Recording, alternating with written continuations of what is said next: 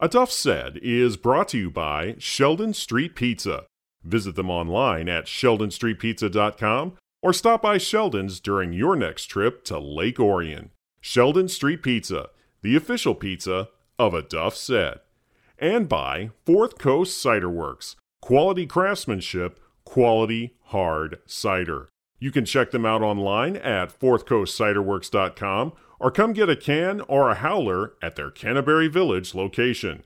Not available for anyone under the age of 21. Please drink responsibly.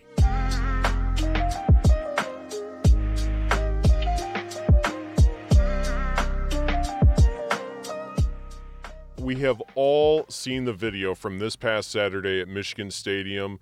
The fight in the hallways, in which it was a really ugly scene between Michigan State and Michigan players. A lot of suspensions have been handed down from this, and pretty much everybody in the country is talking about what happened this past Saturday.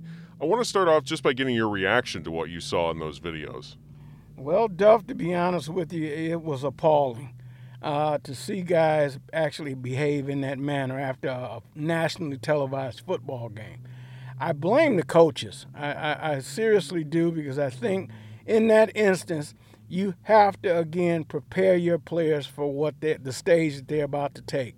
I honestly think that that's an easy fix, where you got teams going in one tunnel. It's not uncommon in stadiums around the country, but you don't send teams up a tunnel together. I mean, young men that age, things are bound to get out of hand and out of control. The coaching staff, that's just another thing that you have to add to your responsibility role. You've got to make sure that you got people in place to make sure that your players are in a gathering together and going down that tunnel together and not separating. In an instance like that, anything can happen. Now you've got parents involved, you've got police involved, you've got college people involved in terms of this thing is, you don't know where this is going to head. And the bottom line is someone could have gotten seriously hurt. What do you think Jim Harbaugh and Mel Tucker should have done differently in this instance? And what do you make of the job that they've done moving forward? Well, you got to discuss those things with your team. Those things can and will happen. One of the things I think that you can do in that instance is you have to prepare your guys at or near the end of the game. You need to call your teams over, whether it be your assistants, so forth and so on, to say, look, guys, it's nearing the end of the game. We're ahead by 2 scores. Things are bound to get out of hand out there on that field. You have to be aware of players saying things to you, trying to bait you into situations and get you basically tossed out of a game. Now, in high school, college ball, I think it's the same thing. You get tossed out of a game, that follows the next week after. So in college sports, for example, that's magnified when you lose a star player because of something that happened on the field with 2 minutes left in the game. Just looking at the situation right now, do you feel like they're handling things the right way, or do you feel like more needs to be done in order to prevent anything from happening in future games? Well, I think that's obvious. I mean, you send guys, these are still kids, and you send these guys up the tunnel. You would think that at least a captain or somebody on that field is an extension of you, the coach, that should be able to say, guys, look, we got to get up this tunnel, get into the locker room, let's take care of our business, let's get on the bus and go home. I think, again, you have to cover those things before the game, during the game, and near the end of the game. You have to make sure this resonates with your players so that they know, look, I know these things can happen, they can get out of hand, and they can escalate quickly. That could have gotten ugly, And I think, as I said, now they're doing damage control in terms of everybody is saying the right things, doing the right things. The worst thing I think came out of this is that you're going to see suspensions handed down, and in some instances, you might even say some scholarships taken away. That's a bad omen there, In some of the videos that we've seen, they're pretty ugly. You've got one kid swinging a helmet at another kid who didn't have a helmet on, and then you've got a situation where it's 10-on-1, where guys are swinging at a guy who's not wearing a helmet. And you also have other guys from Michigan State that are just walking by, not trying to separate that and be leaders, which is what you have always preached to your kids. Be a leader, be accountable, not just for yourself, but for your teammates. Well, again, you got to have someone to stand up, someone to be a captain, whether it be a leader, whoever on that team that the guys are going to follow. Most guys, in some cases, it's the quarterback. In some cases, it's the linebacker. Somebody who's going to be an enforcer on that team as well as the coach to say, look, guys, we can't do this. Come on, break it up. Let's go now. I think you and I talked about this earlier when we said, you have to coach it, whereas we would tell kids, look, when you step out on that field, your helmet is on and it does not come off your head.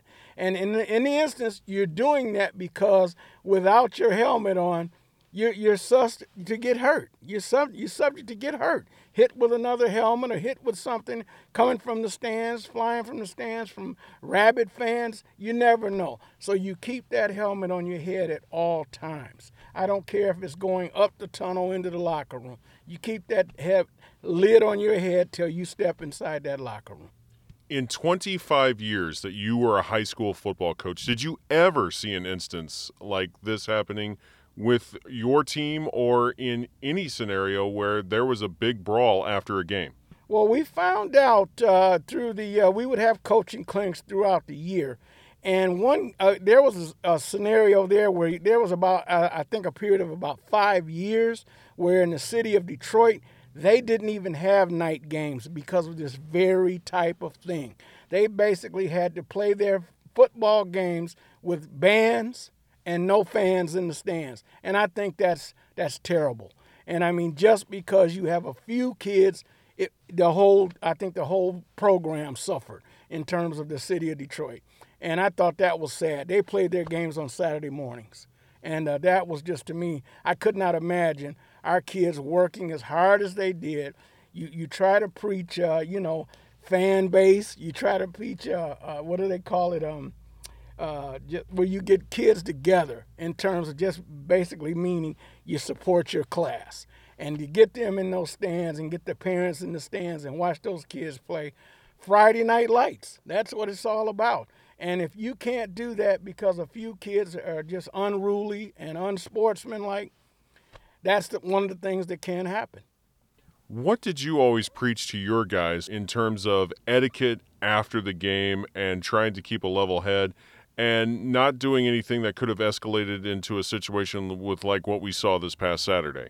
We always taught our kids to point to the scoreboard. If we were ahead on points and someone started something with you on the field, tried to bait you into an argument or a fight or whatever, we just tell them turn and point to the scoreboard. Let that do your talking for you. Let your play do the talking for you. We're recording this right now on my cell phone. Technology has changed a lot since you coached in the 80s, the 90s, and the early 2000s. Everybody has a recording device on them with their phone. And had it not been for somebody quickly getting to a video camera either on their phone or something they had handheld, we probably never would have seen this video in the first place. So in that instance, I'm glad that there was video to capture this, because back in your day, it probably would have just been hearsay and something like this could have just been swept under the rug. So technology has come a little bit further in that we can identify situations like this when they happen. What advantages do we have now with that?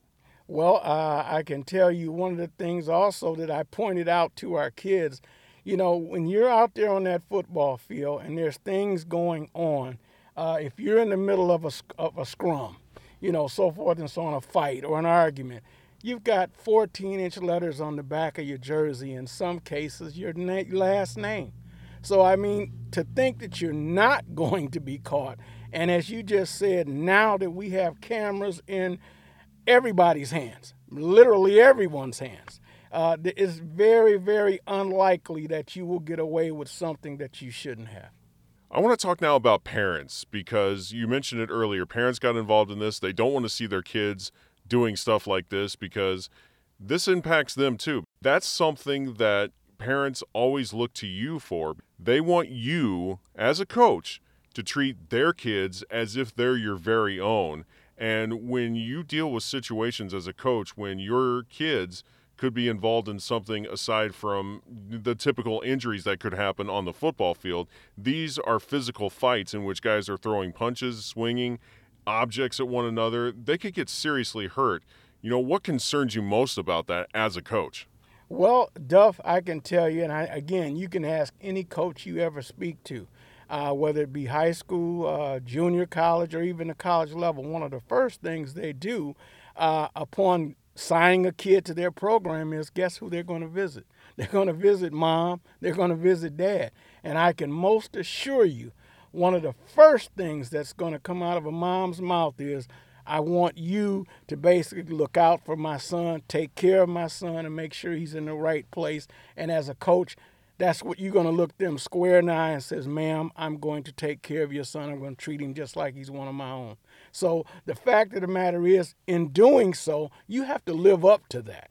And I mean, again, you can't assume anything, Duff. You have to make sure that you're talking to these kids constantly in terms of etiquette, how they handle themselves, even in a moment of danger.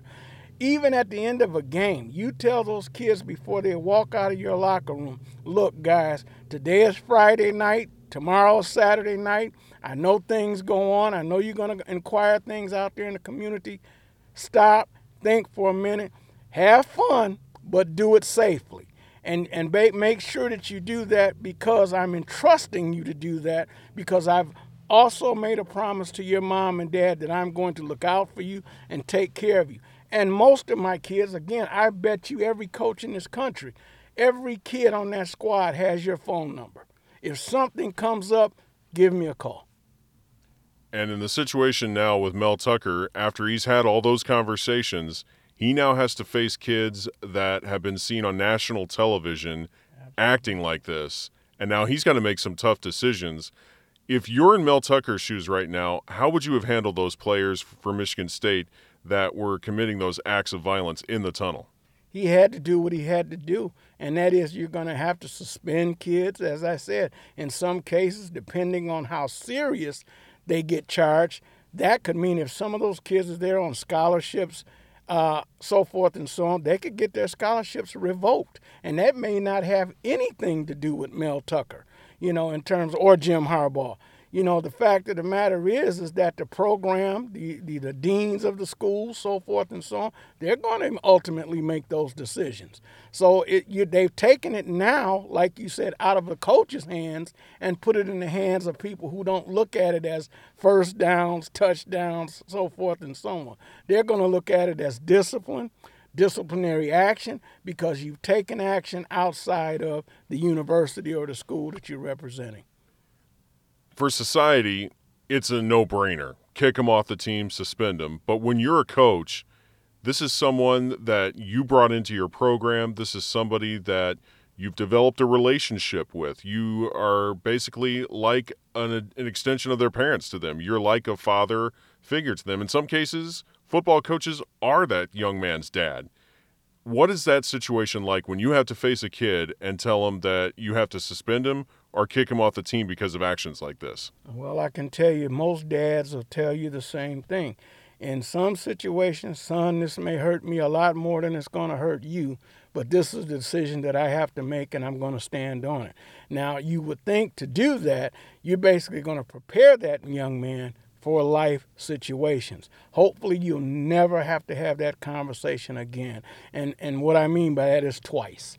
That was advice I got from my dad. If I had to tell you something twice, that's it, kid. And it means sports or anything else. I tell you these things because these are the things you're going to have to take forward in life. In a situation like that, you're going to inquire something like that out in the street or at a party or something. You got to be somebody in that group has to say, come on, Duff, come on, Steve, we're not going to get involved with that. Let's go home, And you got to be able, as my mom used to call it, you have to have a teachable spirit in order to do that. You got to be able to listen to somebody who's in a position to say, look, we're not going to do this. You're important to this team. We need you on this team. Let's not get involved in shenanigans. Would you like to hear more lessons from Coach Watkins?